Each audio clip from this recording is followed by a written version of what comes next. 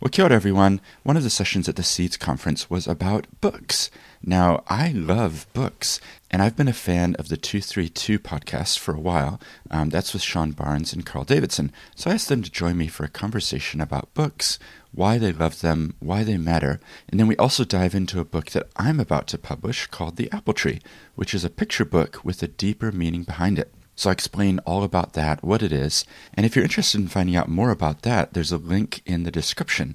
I just got a delivery of 5,000 copies, so I kind of need your help now to get the word out about the book. So let me know if you would like a copy. It's the type of thing that would make a great gift for a family member or someone who's helped you on your journey. And I also encourage you to check out their podcast, which you can find the link for in the description. There's a lot of great discussion of amazing books, and I've certainly enjoyed listening to every single episode. Now let's get into this conversation with Carl, Sean, and me.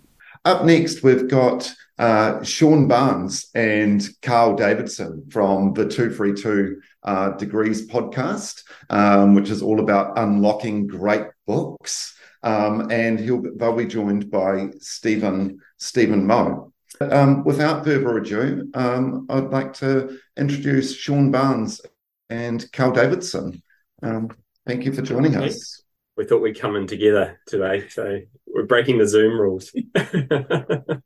Great, and I'm here too. Well, there's a little transition as people jump around because there's lots of different options. It's one of the problems is that I think all of us would like to be in every single room downloading what's going on because I am jumping between them and they're really amazing things going on. So for the two of you guys, like I've been a fan of your podcast, the 232 podcast, which is really focused on books.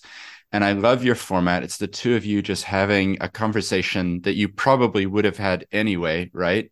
But yeah, you've got the recording equipment on, you're listening to each other. And the thing I love about it is that you jump from like, let's talk about a self-help book. And then it's like an epic novel. And then Dr. Seuss. And you seem to weave in like, there's all these different flavors of books. So I just thought it would be really fun to have the two of you on this, little half-hour slot to talk about books, because books is something that I love as well. So I'm kind of interposing into your world. I'd love to hear a bit more about you and the books that you love. And then maybe you can ask me some questions as well. But how did you end up talking, about books? Well, we talk about books. So I always like to say to Carl, I was a solution looking for a problem. Right. I was really interested in the format of podcasting. I've listened to podcasts. You've listened to podcasts for a long time as well. And what I love about podcasting is the long format. Like you've got everything from your 5-minute podcasts all the way through to your some of them. I mean, some of the Joe Rogans they seem to go for about 18 hours, but like that idea that you can have a longer conversation with someone, and we realized that every time we catch up, which was, I don't know, probably monthly, I suppose we used to catch up, we'd probably spend about half our time talking about books. Yeah. Like, what are you reading? Also, I mean, it's a great way to get to know somebody, right, Steve? Like, what are you reading? What did you read last? What are you reading next? Yeah. Is that why you were doing it? Well, no. Because it's about the connection, right? Like, totally. It's totally. Like, where does the book fit in? Where does it fit into your life? But where does it fit into the rest of the literature? Yeah. Like, how do we make sense of this? Yeah. And what we thought about with the podcast was there's not lots of people talking about books. Yeah. And can we prompt some conversations, but also so what? Like, you read a book, so what? Well, Steve, it's even more interesting than that. This is paradox, isn't there? Where you meet people who read all the time, and then you still meet people who say, well, I haven't read a book in years. Yeah. I'm too busy. Who's got time to read?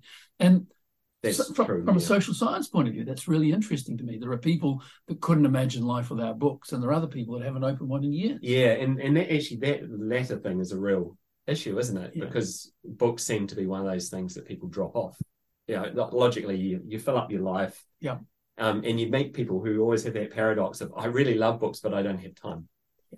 So, but also equally, you were very firm on this, Carl, is that we didn't want to do a book podcast that just gave the book in 4 minutes or 20 minutes or whatever, because that's defeating the whole purpose. Well, and there's plenty of places people can go for that, right? Like it has to be about you and me and our relationship to the book. Yeah. So that was really where we started, and just as I said to you before, I mean, it's very easy to sit with Carl and talk because he's a great conversation. There's a Robin Ince quote that we love, right? You know, Robin Ince, the TV guy and the comedian, says, "I don't escape into books, I launch out of them." Oh, nice.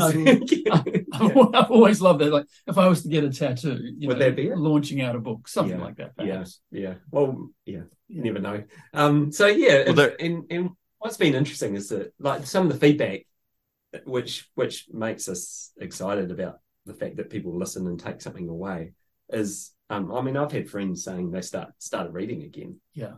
And all it took was hearing about a book that made them interested enough to go and get it from the library or buy it, sometimes walk past one in the shop and go, oh, that was the one the guys were talking about. Pick it up, read it, and then they read another one. And so, I mean, cool. We in that first season, we deliberately pulled out a bunch of books that we knew people were talking about, people like Atomic Habits, like Range, and that enabled us to use those as a jumping off point into, a whole lot of other books and other thoughts, some more deeper philosophical thoughts, right? So, and that's exactly, amazing. And I think the thing, as well, when you think about books, like literacy itself is relatively recent in some ways. If we went back a couple hundred years, it wasn't like people could actually read. So it's this, I view it as like this amazing treasure trove that you could walk into. Sure. My favorite thing is to walk into a secondhand bookstore. Yes, the smell of the books and just opening something up, and then it's like, oh, this was written in 1872 or even older, and it's like a little, isn't it? A little slice of life of a person. And so I love family history, and my great-great-grandfather wrote a book in the late 1870s. Oh, wow. I found it because I was researching and plugged his name into Google. Essentially, it came up, found the only copy left at the Library of Congress in America. Like, it wasn't a famous book. It was just this random person in Virginia wrote what he was observing about nature. And it's fascinating to read because he's talking in it and he's saying, winged machines will never transport humans. And, but you can understand it in the 1870s. It was like, there's no way you could ever do it. Yeah. But so I love the fact that it can transport you, I guess, from your reality into someone else's world. Yeah, in multiple ways. Like you say, you're time traveling back there, but also, great authors can make you time travel into the future. So that whole notion of echoing down generations, Steve, might be a great moment to segue. And let's talk about your book, which is precisely about echoing down generations. Do you want to tell us what inspired you to write this? Yeah, sure. I'd be happy to. So it's a book called The Apple Tree, and I wrote a little short story. There you go. That's it. I wrote a short story called The Apple Tree, and essentially I meet a lot of people in my work, and they're doing amazing things. You two are included in them. And actually, most of the people who are joining the conference are in different rooms. For sure. Each person is doing something that they don't necessarily see the result right away. And it might not happen for a week, might not happen for a month, might not happen for 10 years. And sometimes we can get frustrated or get tired of the work, the mahi that we're doing, because we don't see the immediate result, particularly in a social media age where we want to post and get 100 likes, because that legitimizes it. So I wrote this little short story about an apple tree, and it's feeling like it's not having a place or meaning in its life, that nothing has counted in its whole life. And actually at the end, there's like actually you did have impact, you did have meaning. And so I posted that on a European little journal place, and had a whole bunch of people. It's called The Empty Square. So a shout out to them. They publish lots of different things. And then had people writing to me saying I was crying at the end of the short story, and it was making me reflect on how the work I'm doing matters. So then I went out and talked with Preston Hegel, who's an amazing guy over at Exchange, and said, is there an illustrator that you could connect me with? because I love the idea that writing is one form of art and, drawing illustrating is another. And I admit I'm not that side. So Cricket McCormick was the amazing illustrator who did all of the illustrations. And then Jamie Small, who's an MC in the other room, he helped to pull it together at WordShop to make it look really nice and professional. So yeah, that's the origin of it. And Caxton Press is printing 5,000 copies. So kind of going out on a limb that it will resonate, and we'll see what happens next. Yeah, this guy cried. Steve, I am one of the guys who cried. Right. So you can mark that. And not only did I cry, but I gave my copy to my mum, who also cried. So there's two. So we're talking as professional book podcasters here. This is a remarkable parable, right? It works. Like we think it really works. We think it works in terms of helping people understand that the impact they're having might not be immediate, but also it's a love letter to the people that have had an impact in your life, right? As you say at the end, who is the apple tree in your life? This is a remarkable book, and it's the sort of thing you should buy and give away. I'm not just saying this because we're at your conference. It's the sort of thing you should buy and give away to people in your life that have made an impact. I come from a family of teachers, right? And I'm reminded that teachers have an impact that echoes down the generation that they often don't get to see, or they certainly don't get to see immediately. And that's kind of the vibe that you're getting to in this book. There's lots of apple trees in education. There's lots of apple trees in education. Yeah, well, I'm glad you picked that up, because my grandmother was a teacher, and she used to teach new entrants. And then, 25 years later, these grown people would approach her and say, "Oh, Mrs. Moe, you were my first teacher. You introduced me to a love of learning." And it's that amazing, cycle of like, oh, you don't see the impact right away, but you are having impact. Yeah. And the notion of seeds, right, which goes back to your Seeds podcast, the other book you've written about the lessons you've learned from the Seeds podcast. We love the metaphor of seeds. Yeah. So what you're a man of parables. I'm really fascinated by the Stephen Moe brain, I suppose. Like, how does do you think metaphorically a lot, and also what influence has your faith had on that? Yeah, that's a great question. I think I'm happy to share, I'm kind of in my mid 40s, so I'm 47 right now. It's a good age, I'm happy with this age. I've had a life experience. I've lived in Tokyo and London, in America, and I've had various experiences. And I think what I've learned is that oftentimes the most powerful messages that you can give are conveyed by the simplest of stories. Great. So if you tried to put the heart of that book, if I tried to write a textbook, and I went through like footnoting 500 authors and said, well, here's the 25,000 word version of why what you're doing matters, it just wouldn't resonate in the same way. I got a lovely email just yesterday. I'm kind of giving the book away a lot. I'm not a great business person here, but I gave it to someone. You're a very generous person. And they go into Christchurch Women's Prison, working with Wahine. And they took the book and they read it to 14 women. And they said at the end of it, it unlocked a kind of, they used the word a tapu space, like a sacred space of allowing people to grieve and have tears for the fact that they didn't have an apple tree role in their life, that the system had left them out. And so that email was so powerful to me that it was helping people. And they've left a copy in the prison now that other people can have. So, I think speaking you used the great word, parables, like it's a story about the deeper meaning. And my intent with the story is actually people might pick it up. This is the new version here, the Caxton Press version. So they might pick it up and they would go, "Oh, great, I'm going to read that to my 8-year-old." And the 8-year-old's going to enjoy it. But the adult who reads it is going to get to the end and go, "Okay, there's something deeper here that and the child's going to turn to the adult and say, "Why are you crying? Why are you crying?" Yeah. But there's a tradition, obviously, of books that work like this, right? Children's books that are not really children's books that have a profound impact. Well, we were talking about. We talked about Dr. Zeus, which is one of the places obviously that resonated with you as well. He's a great author who has this ability to. Maybe next time you can write the version that rhymes. Yeah, maybe. That's a tough. So tell us, did it come to you in a flash of inspiration? Did you write it all at once? The original short story? Yeah, I mean, one of the things to know about me is that I'm always writing. So I've written books about the future of business, like reimagining business. What could it be? And anything I write, I try to weave in quotes from people that will resonate. So I'm writing anyway. That particular story, I think I just kept meeting these amazing people, particularly because of Seeds. I've interviewed 366 people. Yeah, no, it's incredible. The latest guy is amazing, Tatipine O'Regan.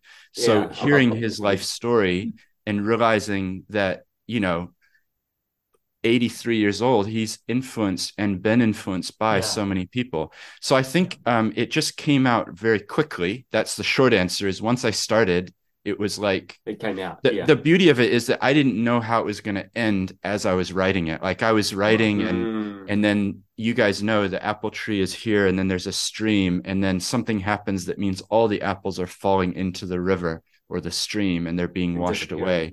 And I didn't know exactly what was going to happen next, but I just kept going. And so where did the reveal of that storyline come to you? Do you remember the moment where you went, now I've got yeah, well, I think it was always going to be about seeds and the fact that I just love seeds. They're so magical. You put them in the ground. Yeah, absolutely. It's crazy to me that you name any seed, you put it in the ground and a green thing grows. Like it's true magic, right? So I love that concept of seeds and I wanted to weave it in.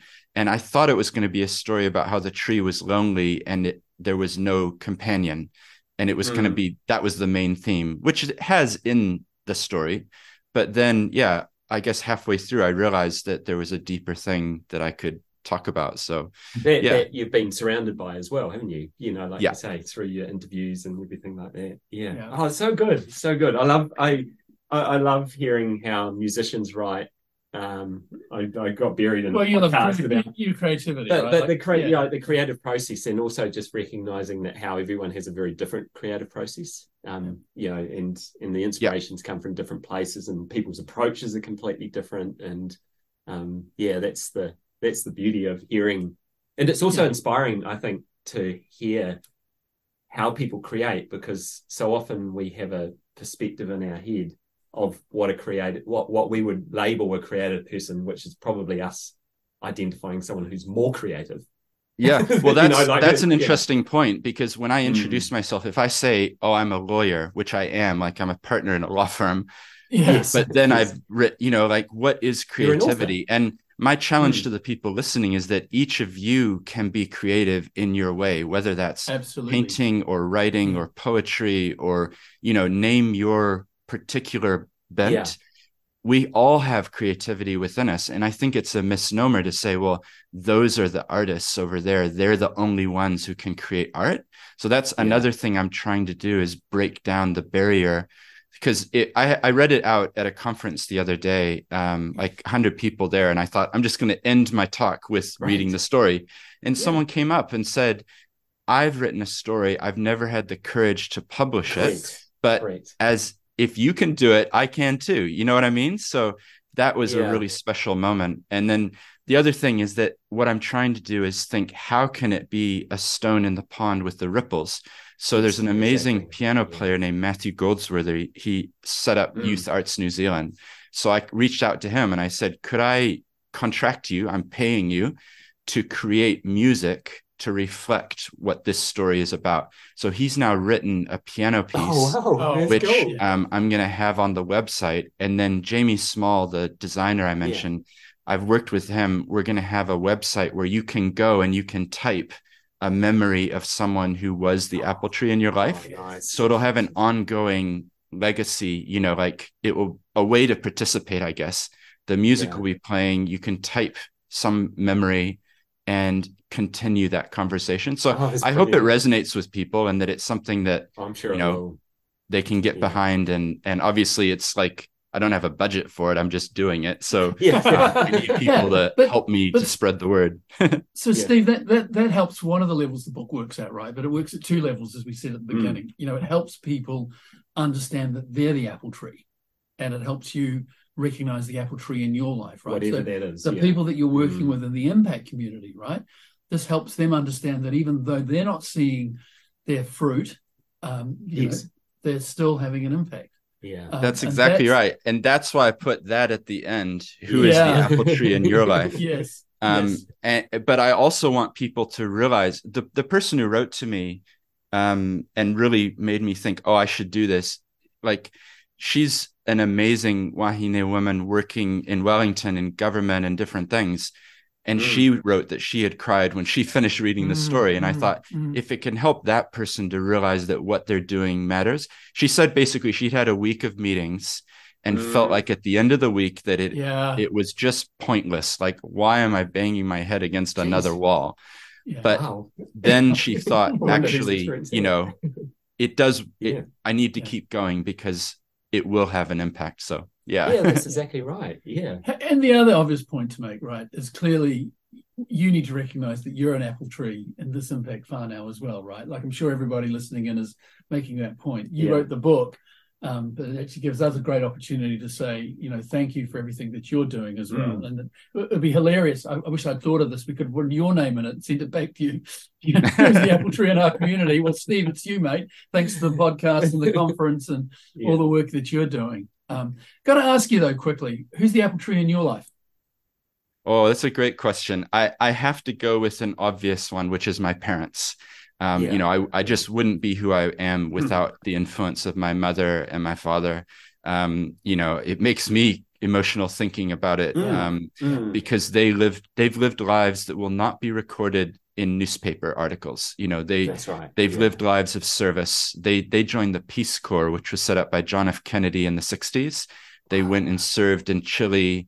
They ended up in Rome for a while. They helped Indian tribes in Washington State, and then they came to Aotearoa, New Zealand. So I think for me, their example has been something that has always resonated, you know, that I hope I can live up to what they set as an example. And then from my perspective, it's actually a really simple equation.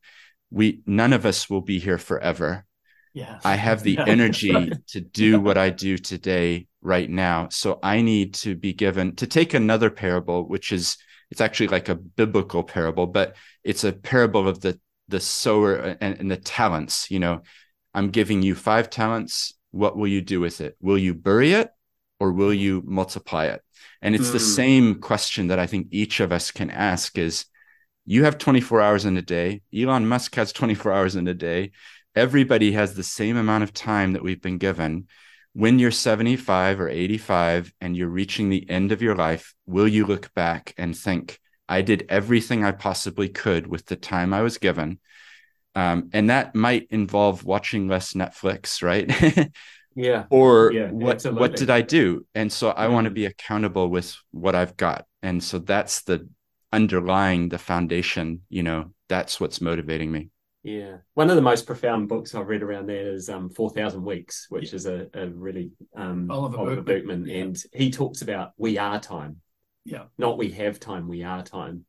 And we always joke about he has a new acronym called JOMO, which is the joy of missing out. which is where if you accept that you've made a decision to do something, you've made the decision not to do a whole lot of other things, and you should probably either, if that's grating you, you should probably ask yourself why, or you should just accept that you've made the decision. We've made the decision to sit here and have a conversation with you. We could be doing something, you know, like everyone makes decisions all the time. Yeah. And so why are you making those decisions? And if you've made the decision, just accept it and enjoy being in that moment. It's deeply profound, but we catch ourselves with JOMO, and the book thing is the same. You know, like we can listen to thousands of podcasts, you know, in our lifetime, but there's hundreds of thousands we don't. We can choose to read books, and there's books that we don't read, and that's fine. But but again, it goes back to this, right? It's the timeless wisdom stuff, the stuff that we really like. Is that, you know, and the work that we're doing, you know, we're seeing this overlap between Greek philosophy, Stoicism, Eastern philosophy, and it comes together beautifully. And it's all the same old stuff, right? You know, which is reassuring and terrifying. Yeah. And then just riffing off of what you're saying, I love this conversation. And one of the things that strikes me is that I was challenged recently, just be careful that you don't try to do everything. And I thought that was actually a really good challenge. I appreciated that someone said that to me, because the danger is that you end up spreading yourself very thinly across everything, and you don't actually do anything with depth. So one of the things that I'm going to have discipline on, or I've told myself I will try to have discipline on, is being very careful about what I say no to and what I say yes to, because I want to make sure that the quality of what I'm doing, like I'm working on a book that I'm going to share about a little bit later after lunch in a session. I want to get that really deep. I want it to be meaningful, and I want to be careful that I'm not doing 15 other things that are shallow that mean I'm not getting to that. Speaking of the power of books, so a great book, Essentialism. There's the diagram of, like, do you put your energy into lots of things and move little things, or do you put your energy and go far on one thing? And I was like, this is the stuff that we've got sitting around us. Steve, Pete's just given us the time warning. So the time we've got left, you can take 3 books with you to a desert island. Let's do one. Let's do one. One each. Let's do one each. Oh gosh. Okay, you go. We'll start with one, and then we'll see how far we go. Okay. So I have an obscure choice, which you probably haven't heard of, but that's a good thing, right? It's an author named Annie Dillard. She won a Pulitzer Prize for her book, Pilgrim at Tinker Creek. And it was written in the 70s. I have a small connection in that she went to the same university that my mother went to on the East Coast of America. My mother was, I think, 1 or 2 years ahead of her. But anyway, Annie Dillard, she's an amazing nature writer. Somehow she goes deep where you don't expect it. So the book is her living in a cabin beside a little creek, and it's her reflections. It's things like, there were moths going around a flame today, and here's what I observed. And so it's an obscure choice, but I really love the way that she weaves in nature and deep thoughts as well. So that would be my go-to. Right, you got.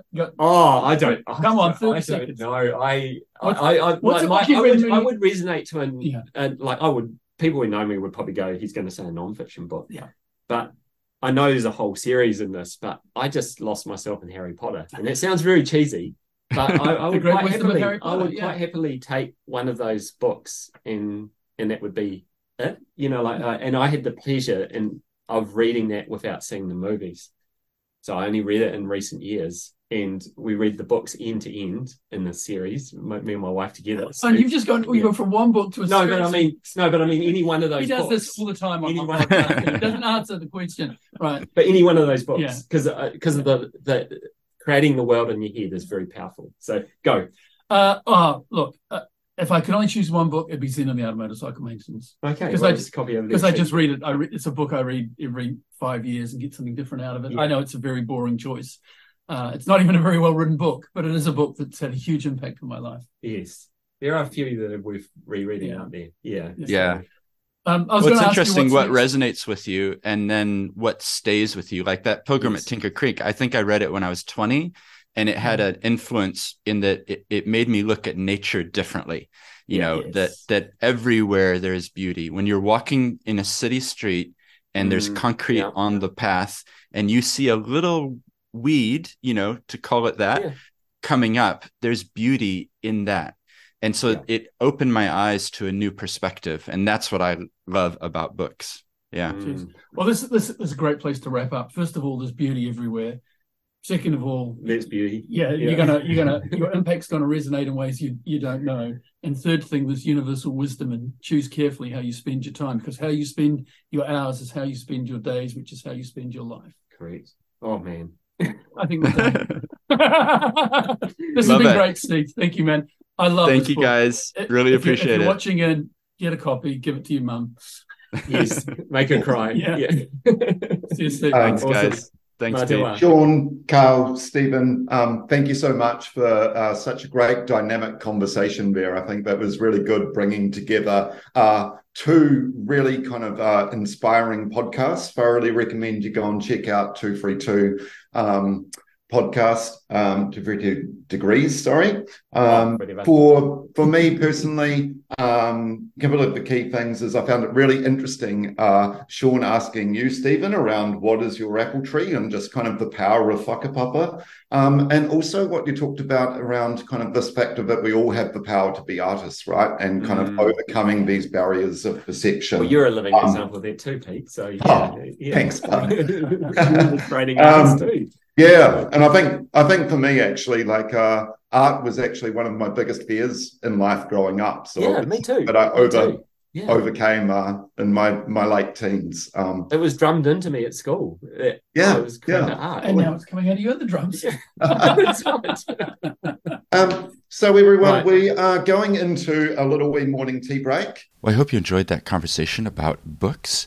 I think it's a great topic, and I encourage you to check out their podcast. You can find the link in the description. If you enjoyed our reflections about books, then why not pass it on to somebody else? And if you'd like to find out more about the apple tree, then just drop me an email or have a look at the website link that's in the description. It's at theseeds.nz, and it's just in the process of launching. There's also going to be a website where you can leave comments and reflections about who the apple tree is in your life. Until next time, ka kite ano!